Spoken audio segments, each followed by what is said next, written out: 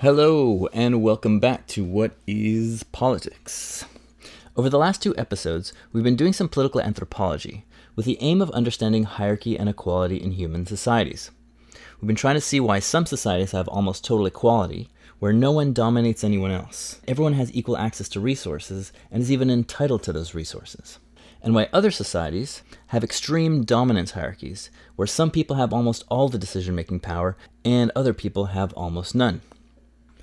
And we saw that ultimately it boils down to bargaining power, where conditions are such that some people are in a position to dominate others, and these conditions last long enough, you end up with a society with dominance hierarchies and political and cultural institutions and values that reinforce and stabilize those dominance hierarchies.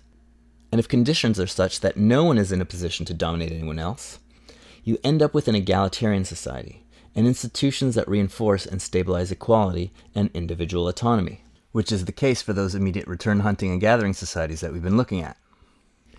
Now, a materialist behavioral ecology perspective like this can seem very deterministic, that people have no choice but to organize in certain ways in certain conditions, and people tend to think it leaves no room for human agency or values or ideas.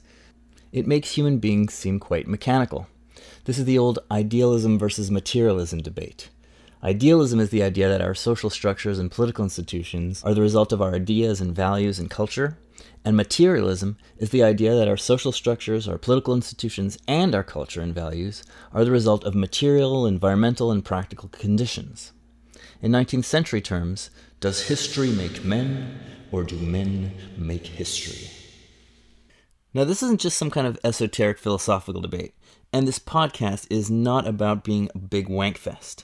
The point of this show is for us to figure out how to become effective political actors. And the reason we're spending a lot of time talking about materialism is because it has such important real-world applications, and because there are such stark consequences for political actors who don't have an understanding of things like the material incentives built into their political systems. Making change in politics is all about expanding your coalition and finding the right allies. One of the main advantages of materialist analysis is that it helps us predict human behavior. Things like who is likely to be a good potential ally, and who's likely to be a wolf in sheep's clothing, pretending to be an ally for a nefarious reason. And equally important, an understanding of material dynamics in politics helps us become more intelligent about designing good policies, good institutions, and good political systems, versus laws that have unintended consequences, or that are ignored and unenforced, or political reforms that get reversed after a few years or a few decades, or else revolutions where the new system becomes as bad as the system that it replaced. And so, in this episode, we're going to look at some of the different ways that social change happens. And then we'll see how not having a proper understanding of your political context, or the material and practical conditions that your struggle is taking place in, can lead to disaster, even when material conditions are on your side. And conversely, we'll see how sometimes material conditions are so overwhelming that they can just push forward social change all by themselves, even when revolutionaries bungle and fail. So we'll be looking at women in Western countries fighting for the right to vote, Black Americans fighting for legal equality, the massive English peasants' revolt of 1381, and the anarchist revolution in Spain in the 1930s.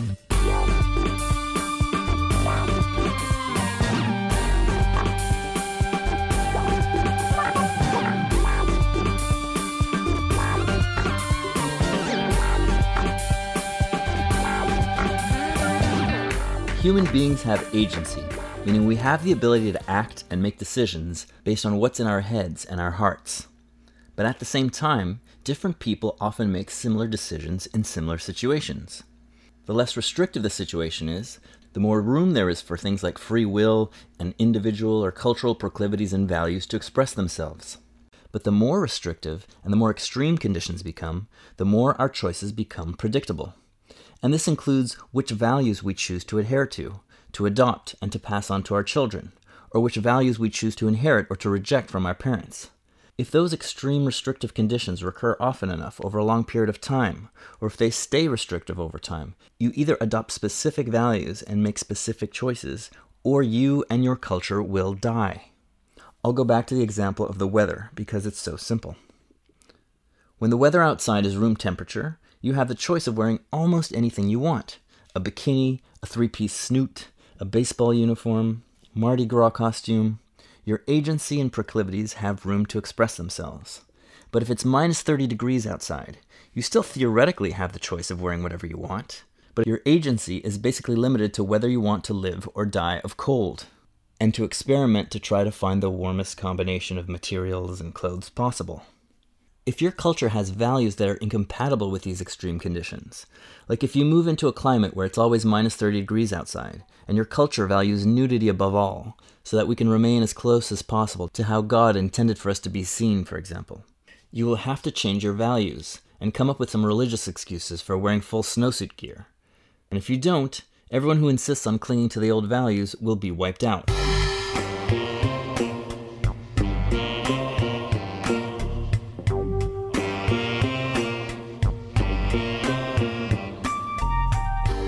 Last time, we talked about how patrilocal post-marriage residence rules, where women who are getting married leave their native area to go live with their husband's people, give men a bargaining power advantage over women, and how this leads to male-dominated societies. And we saw that cultures tend to adopt this type of residence pattern when they're subject to frequent attacks, because having your village or your mobile lineage group be organized around closely related males who grew up together and who know each other well is good for snap defense. And as a result of this, you end up with social groups where all the men know each other since childhood, but all the adult women come from different villages or lineages, and are therefore more socially isolated. So if there's ever a conflict between a man and a woman, the man has the whole village likely to take his side, and the woman hardly has anyone. And over time, this leads to male dominance and patriarchal ideology, as we saw last time.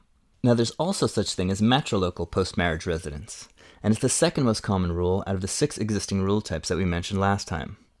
Cultures will adopt a matrilocal residence rule when the economy involves a lot of long-distance hunting, fishing, or warfare, and raiding that involves men going off for long expeditions for long periods, often months at a time.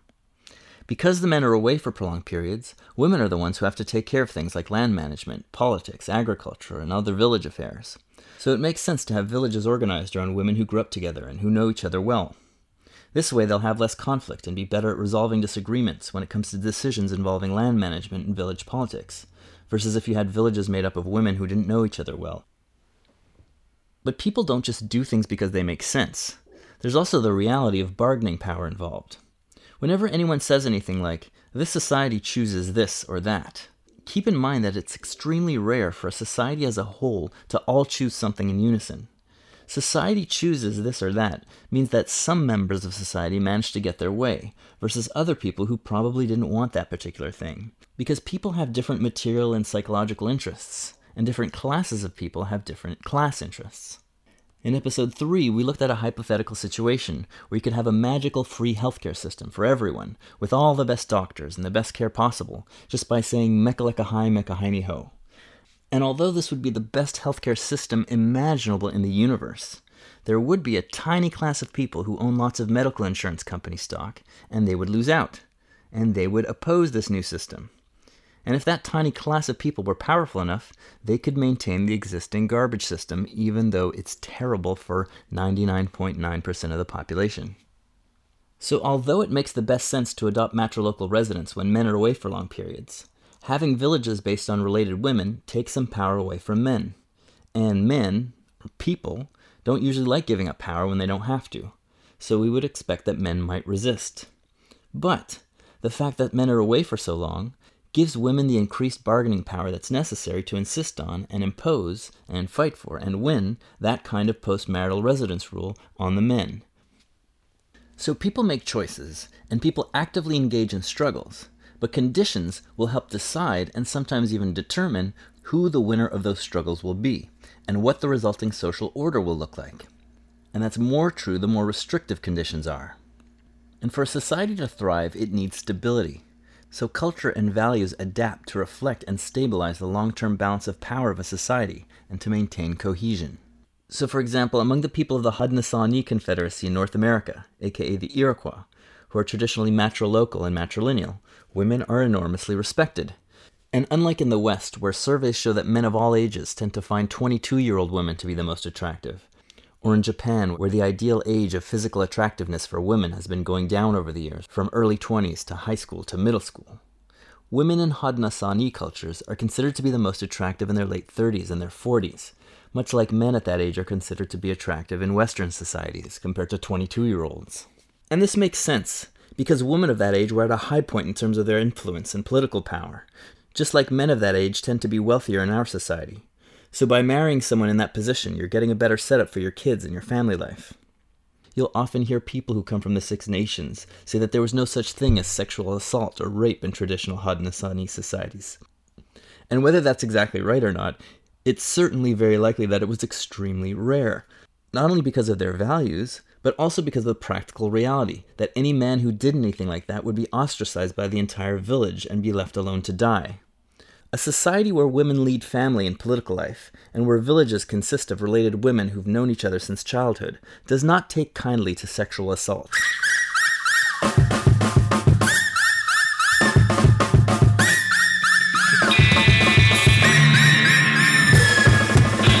People who don't like material explanations of culture and politics argue that this idea of culture adapting to material reality is just mystical and that no one can explain how it works. People don't just magically adapt to things. We make choices based on our values and our intelligence and our assessment of situations and our feelings. But again, regardless of our feelings and our values, our choices become more and more predictable the more restrictive that conditions get. And one of these choices is which cultural values we choose to adopt.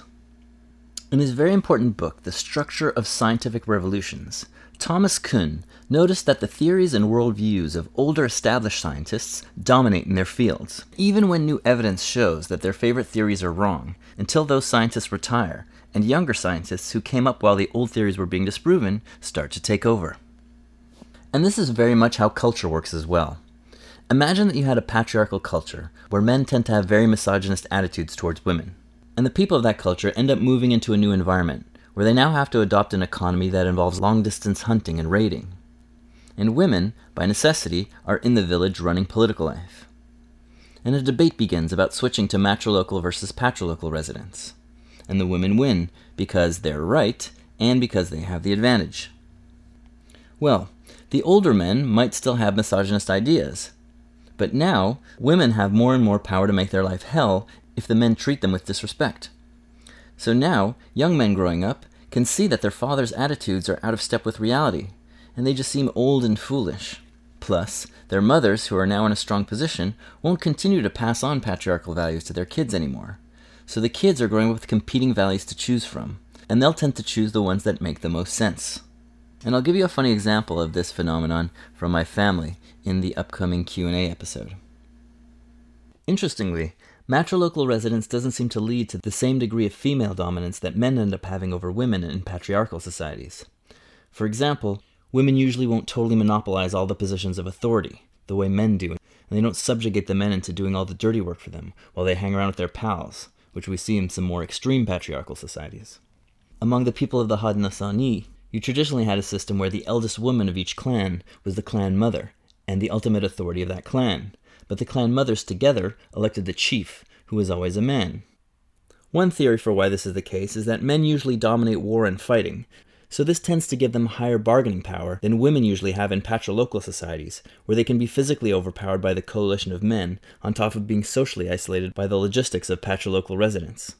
In the future, we'll talk more about the Haudenosaunee Confederacy, which was surprisingly egalitarian for such a large sedentary agricultural society. The point of this is that matrilocal residence and increased women's rights and power is another example of social structure being determined by material conditions. Men being away for long periods gives women more bargaining power, which leads to more rights for women. So again, people have agency, but they also tend to make somewhat predictable choices over the long run.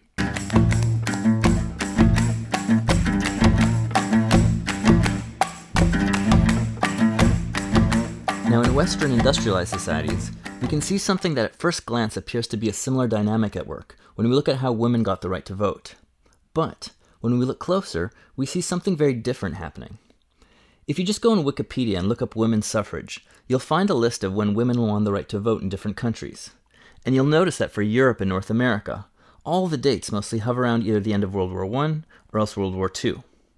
The story of how women got the right to vote is a little different in each country, but the fact that it happens for all these countries around the time of the big world wars is not coincidental. Like with the Haudenosaunee, where women had increased bargaining power because men were away raiding or hunting, In World War I and World War II, women got more bargaining power because working-age men were away for long stretches, and women were needed to replace them as laborers. But women in Europe and North America got the right to vote after the war was over, when material conditions had returned to normal. The men were back in the village permanently, so to speak. So change in material conditions doesn't really explain what happened. In this case, particularly in England, Canada, and the United States, the change in women's rights was largely a result of a change in consciousness among women, but also among men. And this change in consciousness caught up with changes in conditions that had already happened before, but went unnoticed. Like how people sometimes decide to quit their hated job or leave an abusive relationship after they've had a vacation or time away from their spouse that makes them realize that they don't need to put up with this crap anymore. In this case, the material conditions which gave women the bargaining power necessary for them to get the right to vote had already been there for some time, but people didn't realize it yet, so they weren't willing to work for it. Women are more than 50% of the population, and unlike in other societies, like the Lacey that we talked about last time, where women are physically isolated from each other, women in North America had the ability to meet together, especially as urbanization increased. Unbeknownst to them, they'd had this power in urban centers for decades, and in rural areas they were getting this power more and more as the telephone became more affordable and more common. But in order to activate that latent bargaining power, they needed to know that they had that power. They needed to have a common goal. They needed to be able to make alliances with other women, and they needed to know how to effectively push for those goals. In terms of a unified goal, the majority of women generally already wanted the right to vote, and had wanted it for decades. But although there were suffragette organizations in the US dating back to the 1870s, women weren't joining them in great numbers. But once women entered the workforce, several things happened. One is that women began to feel more entitled to equal voting rights, as they understood that the war couldn't have been won without them. Another is that the mystique of men's work was shattered. Now if a husband would try to get his way on some disagreement or other by invoking the "I work hard all day and I wah wah wah" argument, the woman could now say, "I did everything you do for 4 years, and I came home and took care of the kids, so don't think you're some kind of martyr just because you go to work." Crucially, the fact of being out in the workforce brought women together in a way that wasn't the case when they were more isolated at home taking care of children. So people got to speak to each other and know each other and share their experiences on lunch breaks or after work, social events. And they shared their grievances and their ideas, and they became aware that there was a whole nation of other women thinking the same things and having the same needs and wants. And in this way, they became more aware of their bargaining power and of being a political force. So they gained a sense of entitlement and also a sense of their own power. There was also the idea that if women had had the right to vote from the get-go, maybe the senseless, unnecessary deaths of millions of people in World War I could have been avoided altogether. So there was a fresh and tangible argument for why their voices were crucial. Suddenly, suffragettes organizations started ballooning in number and membership, and now experienced organizers had the numbers they needed to put effective pressure on politicians and other influential people. And more numbers also meant more creative ideas on how to apply pressure and how to gain influence. And they did this using the full spectrum of pressure and PR tactics, from traditional lobbying to picketing, parades, mass meetings, posters, parties, advertisements, hunger strikes, and civil disobedience, targeting everyone from their husbands to individual members of Congress or Parliament, and generating publicity by getting arrested for picketing and following around the president or the prime ministers. The American suffragettes also made a huge issue of pointing out how the US was fighting for democracy abroad while keeping women disenfranchised at home. And historically, we see again and again that lower-ranking classes in society rise up effectively when they have large networks and can form coalitions that assert their will and defend their interests. For example, slaves in the United States rarely managed to carry out successful slave rebellions. American slave revolts tended to be isolated to one owner or one plantation, and involved some violence against the masters, and then the slaves would all get killed by the authorities. Meanwhile, in Haiti, which at the time was called Saint-Domingue, slaves managed to overthrow the entire government and take control of the island. The big difference was that slaves in the United States were much more isolated into small groups, controlled by owners of single homes and plantations. Meanwhile, in Saint-Domingue, although slaves were worked to death on giant plantations, they were still able to meet together at night in ritual societies that had networks across the country. And it was via these networks that slaves were able to get an understanding of their opponents, of the system, of goings-on in different parts of the country. And that's where they were able to form bonds and solidarity with each other, all of which you need to effectively make change. Another important factor that raised consciousness in Canada, the US, and England was the fact that women were getting the right to vote in the new nations that were created in the aftermath of World War I, like Austria and Hungary. This gave women a further sense that they deserved this. and it also helped focus media attention on that particular issue. The reason that women in those newly formed countries got the right to vote was similar to what happened in the Anglo countries, but there was an added bonus that made their job easier. When you're starting from scratch, it's easier to have a say in how a new political system will work versus when you already have an established political system with an entrenched hierarchy and a creaky, difficult constitution to deal with, like you notoriously have in the United States, for example. And in the Anglo countries, as everywhere, it wasn't just women's consciousness that was raised. An increasing number of men, and politicians, who after all were the ones who had the power to vote, recognized the contributions that women had made during the war, and they recognized that women could do all the same jobs that men can do, and that they had all the same abilities that men had. And these facts were brought to their attention again and again by women's organizing efforts, and news of voting rights being won by women in newly formed nations. So whereas some women had been organizing for the right to vote for decades, it was the consciousness raised by the experience of World War I, and in some countries World War II, that pushed these movements over the edge into mass participation and success. Now if you look at that Wikipedia page on women's suffrage, you'll notice that while women got the right to vote everywhere else in Europe in World War I and in a few places in World War II, women in Switzerland only got full voting rights in 1971. It's no coincidence that Switzerland did not fight in World War I or World War II. If you read academic articles about it, the late enfranchisement of Swiss women is usually attributed to things like class divisions in the women's movement and lack of support from political parties. But those very same factors were overcome in the other countries. The fact is that Swiss women simply did not have the same experiences or the expanded social networks which had been the case in the other European countries as the result of the war.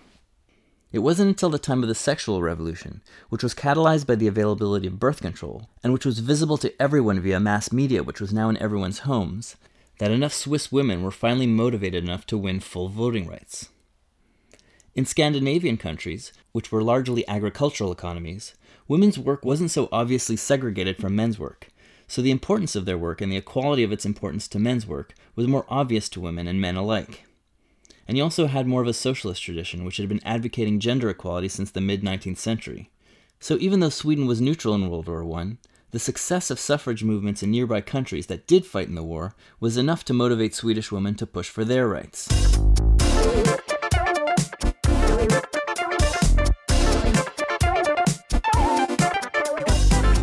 The story is similar for the Black civil rights movement in the United States, which not coincidentally emerged with much greater force after World War II.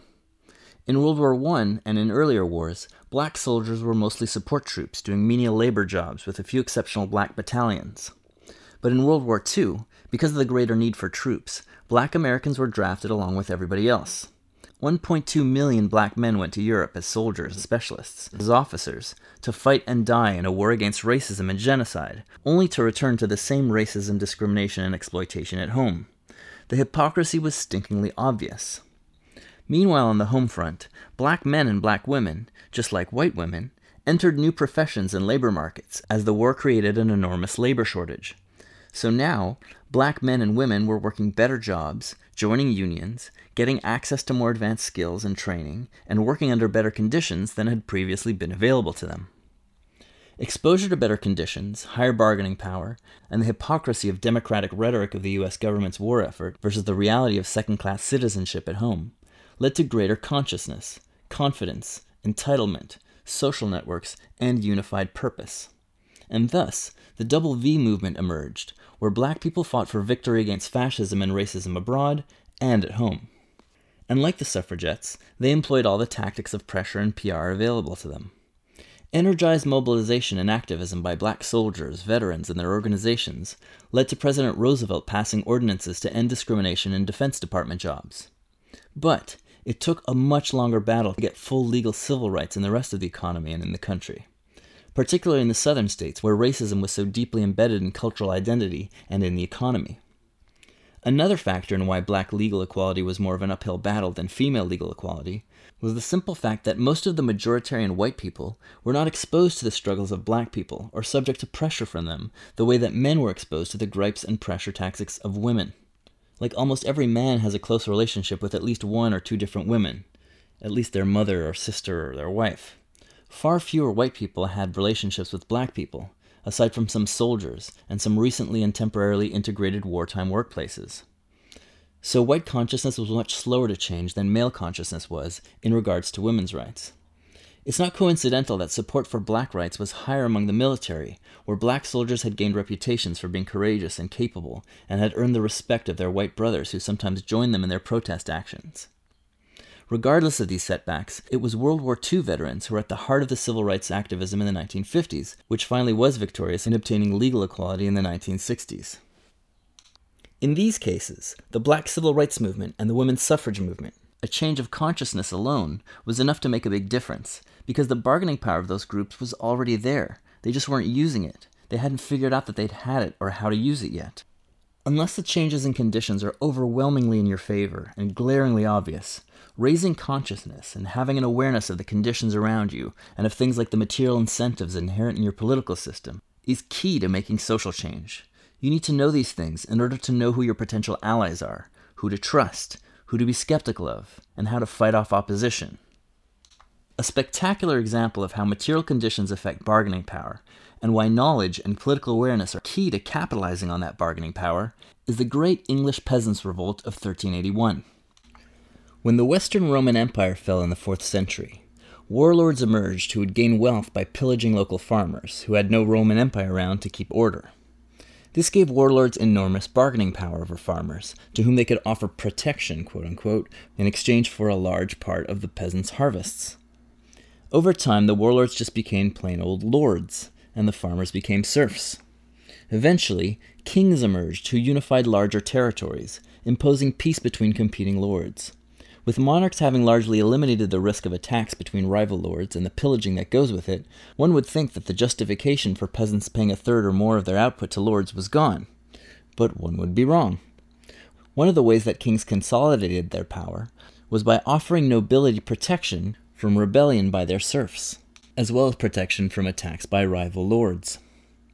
So the states that these kings created had as a main function to keep themselves and the noble elite in power. At the same time, kings also leveraged popular support to keep the nobility in check. Because like anyone, nobility don't like having someone rule over them. So there was a carrot and stick approach. While monarchs gained support from the nobility by helping enforce their power over the serfs, they also gained support from the population by protecting the serfs against the excesses and arbitrary rules of their lords, thus gaining them a measure of popular legitimacy. So for example, in England, the lords made the law and operated their own courts, which meant that the serfs could never get any justice if they had a dispute versus their lord. Heads I win, tails you lose. But once kings were established, they operated courts called the King's Bench, which would travel around the country and hear appeals of cases decided by the Lord's Court, and thus serfs could sometimes get some justice versus the lords. Meanwhile, the king was also propped up by religious indoctrination from the church, which in turn was propped up by the king. So people believed that the king was appointed by God, and he cared about them. And if they got mad at authority figures, it was usually at the local authorities, the lord whose fist was readily visible, versus the king's hidden fist, supporting the lord behind the scenes.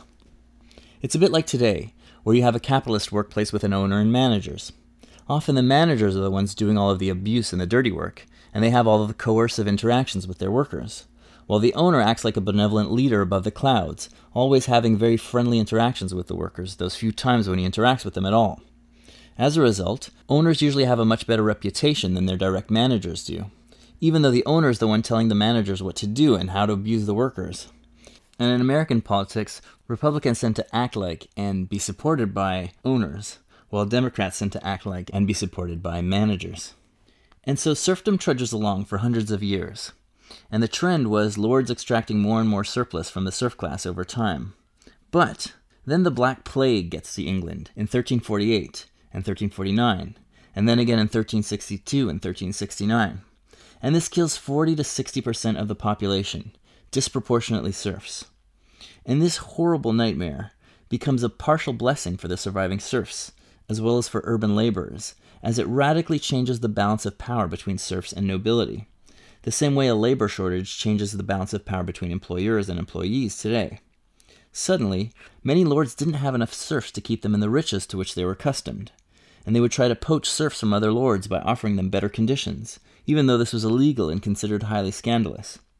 For the first time, serfs were in a position to demand better conditions from their own lords, and they insisted on paying less of their harvest to their lords, demanding higher wages for side jobs, insisting on the right to do better paid skilled labor that they were normally barred from doing, and they wanted to pay less in the various onerous fees that they were obligated to give to their lords.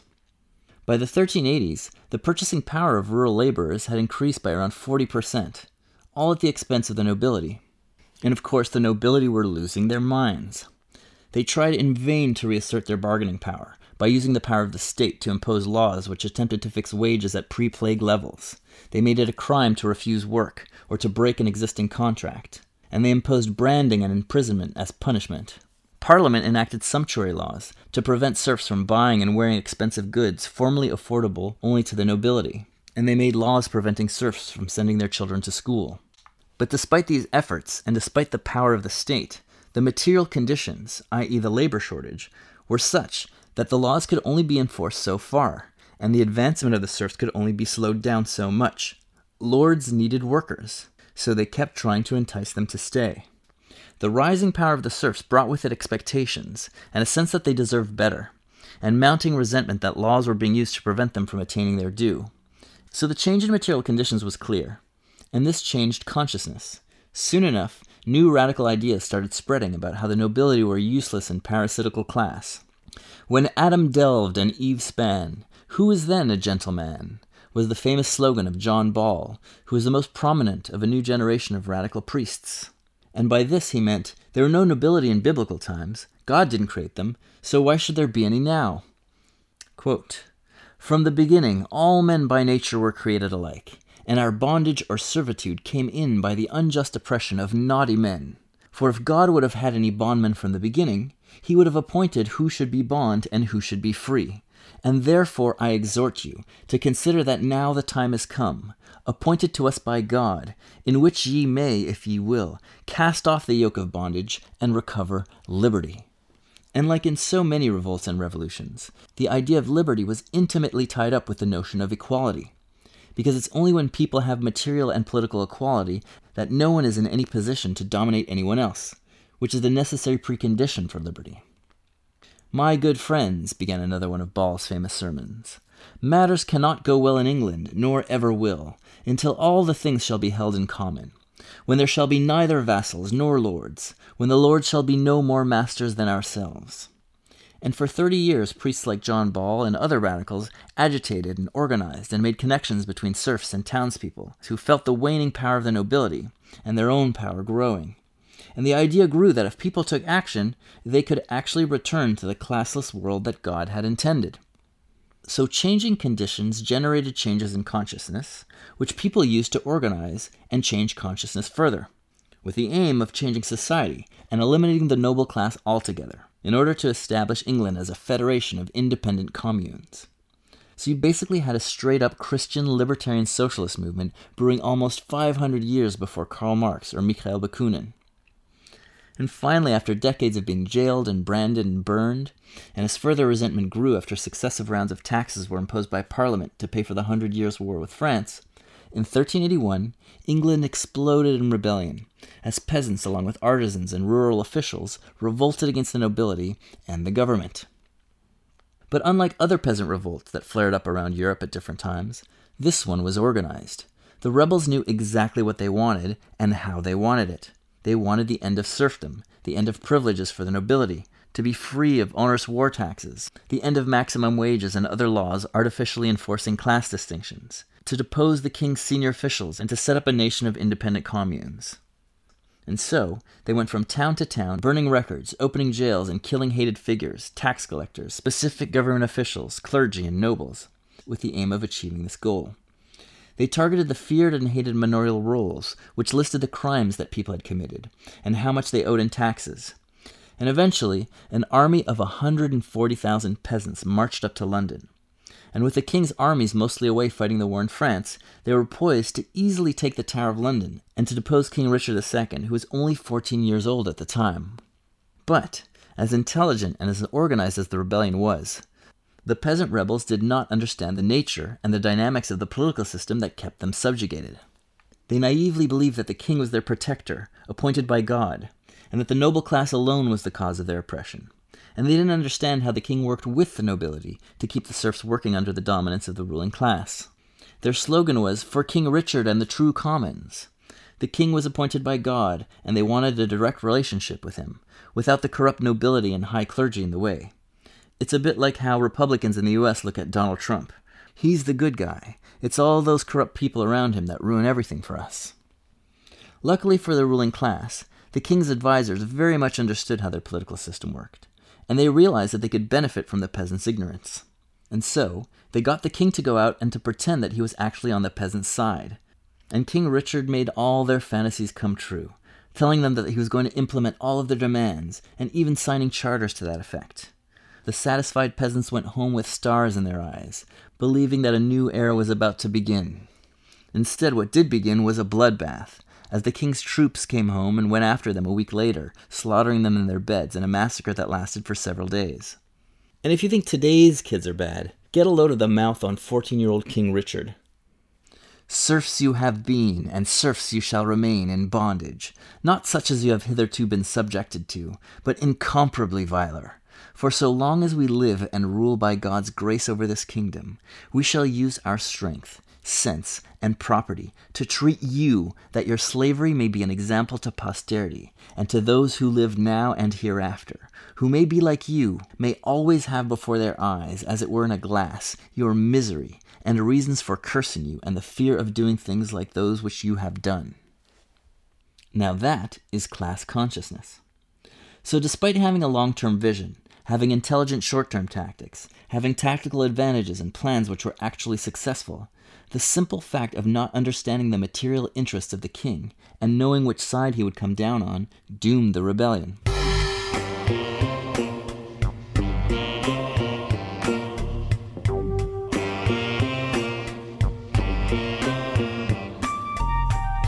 But there's more to the story of the English peasants. Despite being massacred, and despite the king's promise to make life hell for them and their descendants for all eternity, life actually improved for the peasants over the next decades. The fact is that the material conditions that gave rise to the peasants' increased power, the labor shortage, was still there, and thus the defeated peasants still had a natural bargaining power advantage, even though they lost the extra advantage that they had by organizing and by their targeted attacks. And on top of that, by successfully organizing to the point of almost toppling the entire monarchy, the peasants put the fear of God in the king and the nobility and parliament, that this could happen again if the peasants were provoked too hard. So wages still went up, and grain dues and other onerous obligations still went down. So whereas one of the triggers of the 1381 rebellion was a poll tax, in 1382 a new poll tax was ordered by Parliament, but this time for landowners only. In 1390, the attempts at maximum wage laws were abandoned. And by 1430, villenage, which tied serfs to the lands of their particular lord, was abolished.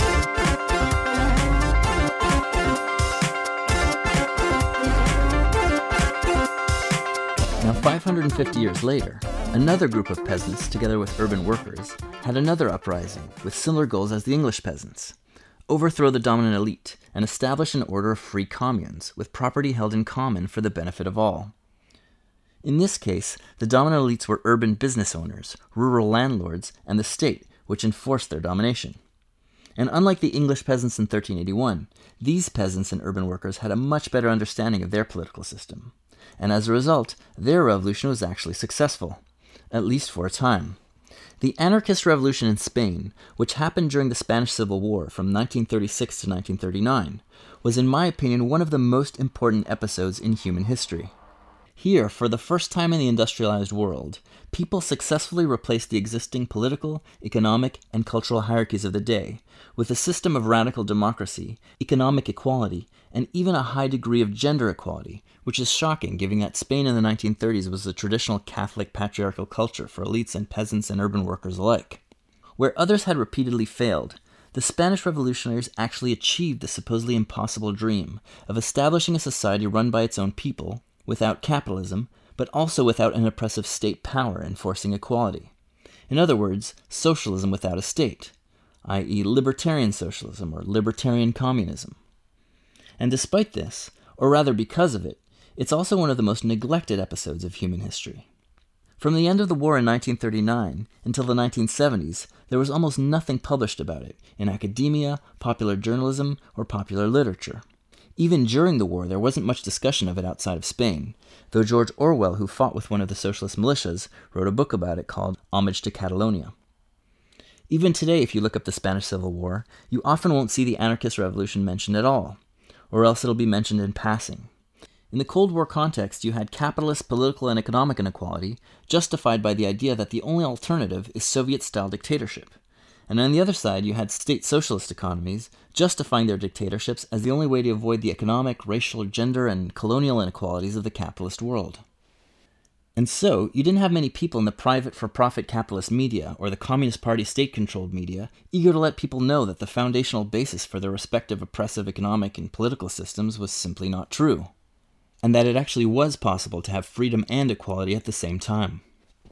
Now in Spain, libertarian socialists, known as anarchists, had been proselytizing and organizing workers and peasants since the 1870s. And unlike Marxist socialism, which mostly appealed to urban intellectuals and urban laborers rather than peasants, because Marxists tended to see peasants as a backwards anti-revolutionary force, the libertarian wing of socialism had massive support among peasants and wage workers alike. And while there were urban intellectuals in the anarchist movement, they didn't dominate the movement the same way that they tended to do in Marxist parties.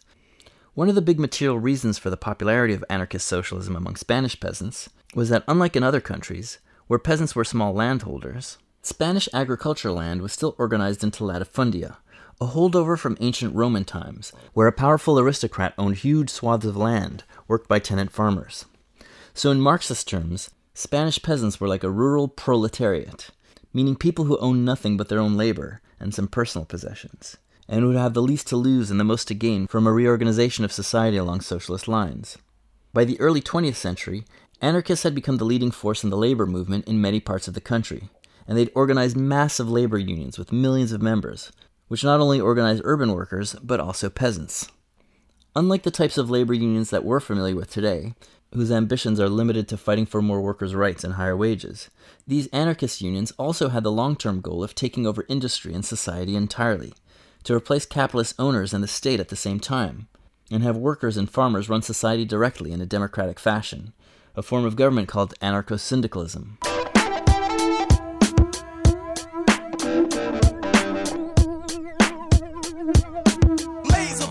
In 1931, the King of Spain authorized democratic elections to decide the next government, and voters overwhelmingly chose Republican and moderate socialist parties that wanted to get rid of the monarchy and establish a republic. Then, in 1936, a leftist coalition was elected to government, and in response, right-wing army officers led by Francisco Franco orchestrated a coup to restore power to traditional Spanish elites, like landlords, the church, and large business owners.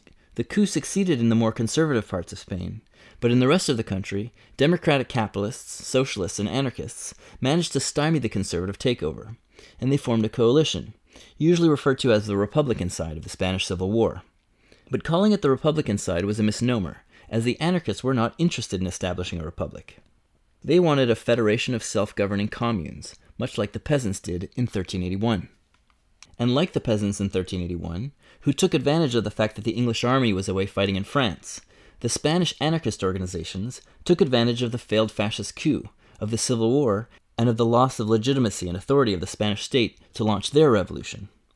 Workers in cities launched strikes and seized factories of fascist-supporting owners who had fled or who had been assassinated or exiled.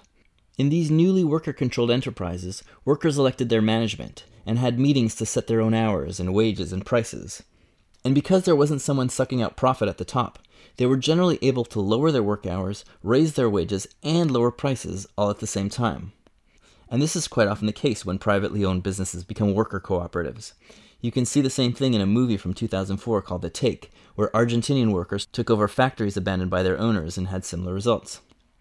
Anyhow, Spanish tenant farmers did the same in agricultural lands, confiscating and redistributing the land of aristocrats to all the landless farmers and collectivizing them into communes. Farmers who wanted to own their new land individually were allowed to, so long as they didn't employ wage labor, as abolishing any form of dependent labor is supposed to be the whole point of socialism. However, very few people chose individual ownership, as the co-ops and communes offered huge advantages in terms of labor and resource sharing.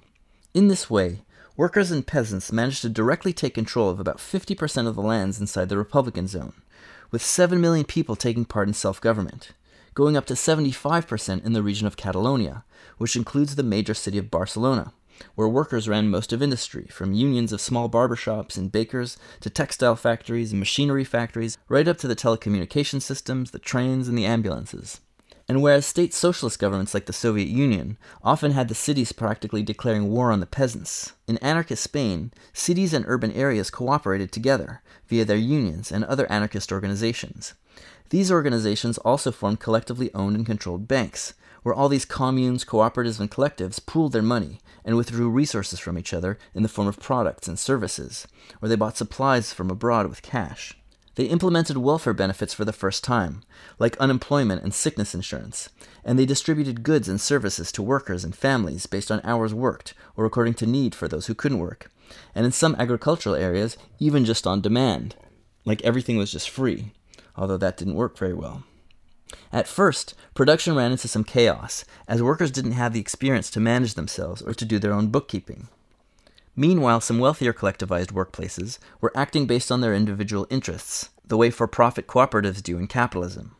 However, workers quickly learned how to manage themselves, and within a few weeks, industries were cooperating with each other via the broader anarchist organizations, and operating based on the needs of the whole society, not just the individual communes in competition with each other.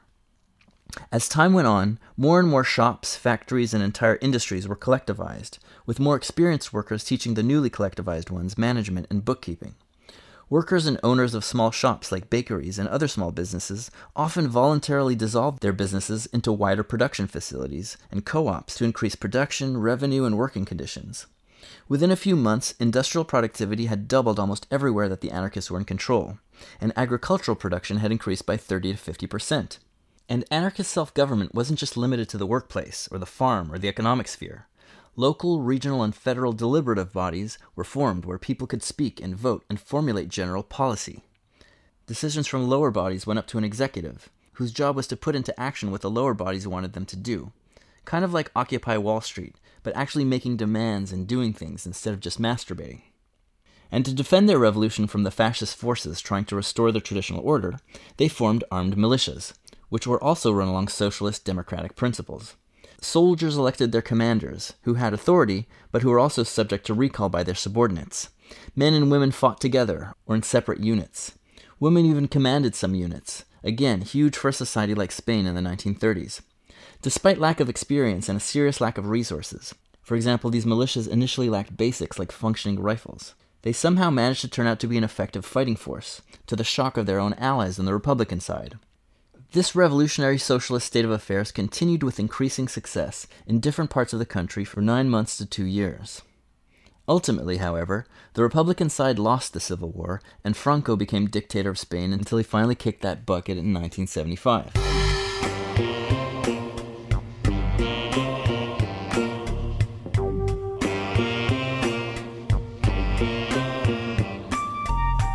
But it wasn't Franco's forces that ended the anarchist revolution. Ironically, it was the supposed communists on the Republican side, who were controlled by the Soviet Union, who squelched the revolution, in exchange for Soviet aid and weapons. The fact that the anarchists were putting worker-controlled socialism directly into practice, without any party or bureaucratic dictatorship, was an existential threat to the Soviet system, which could not be tolerated. But because the anarchists and other forces did not have the necessary resources to win the war alone, they had to accept to be in coalition with the Spanish communists. And they more and more dominated the Republican side as it became increasingly dependent on Soviet assistance to fight the war. Over time, more and more anarchist zones had to give in to communist demands to dismantle the agricultural communes, to return control of workplaces to their former owners, or else to submit to government-appointed bosses and managers, and to subject anarchist zones to top-down government control. And thus, the communists ironically dismantled the entire socialist project in the name of socialism. As a result of their democracy being dismantled, despite being better equipped, the anarchist soldiers, workers, and peasants lost much of their zeal, dedication, and emotional investment in the war effort. Production slowed, and acts of military bravery were less forthcoming. Some historians argue that this was the major cause of the Republican loss. For the Soviets, who controlled the Republican coalition, it was better to lose Spain to the fascists than for anarchism to become a potentially successful model for socialism around the world.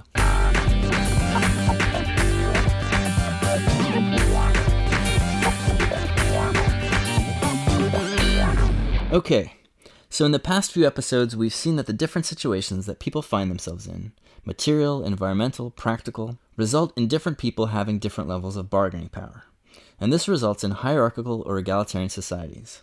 And in this episode, we saw what type of conditions are more conducive or less conducive for human agency and to large-scale social change. When conditions change quickly or frequently, the potential balance of power often shifts without people knowing it.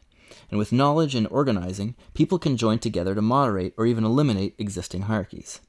In the next episode, we're going to look at one of the main forces of dominance hierarchy in our world today, and that is the particular regime of property rights, which is enforced to varying degrees by all states in the capitalist world. After all, the simple fact that one person can own or control resources that other people depend on to live is what makes dominance hierarchy possible in the first place, whether it's among hunter-gatherers in Papua New Guinea or in the industrialized West. So we'll look at different concepts of property in different societies across the world and across history, and we'll compare them to the regime of property rights that we live under today, which is basically the moral foundation of our economic system, and which is so deeply ingrained in our culture and in our minds that most of us can't even imagine a different concept of property. But before I do the What is Property episode, I'll be doing a big long Q&A episode to cover everything we've talked about up until now. Plus, I'll be doing short Too Long Did Not Read versions of each episode, so that you can refer to them as a refresher, or for you to send to family or friends that you might be having fruitless arguments with over the internet, or else to introduce the concepts we've been talking about to busy people. And some cool news. I will be doing an interview on one of my favorite political podcasts, From Alpha to Omega, very soon. So if you want to hear me live, unscripted, and unhinged, do check that out. And check out the archives of that show because there's so much good stuff in there, including a recent interview with anthropologist Chris Knight, who was talking about some of the same hunter-gatherer stuff that I've been discussing and making similar critiques of David Graeber's work on equality. And I'm also going to be doing co-interviews with the Fight Like an Animal podcast in the not-too-distant future. And he's been approaching some of the same problems and topics that we've been talking about here, but from a different angle. And it's a really wonderful podcast, also in my top favorites. So definitely check out the back catalog of that. The first few episodes cover some similar anthropology ground, and the show's full of great stories and original perspectives. In the meantime, if you have any questions, critiques, corrections, or comments, send them to worldwidescroats@gmail.com, or post them on the YouTube videos, and most likely I will answer you.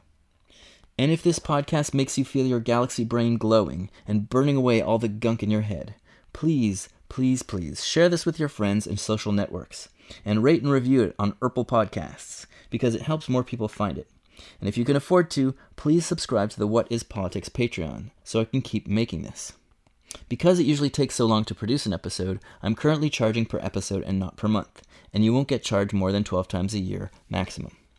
Until next time, see ya!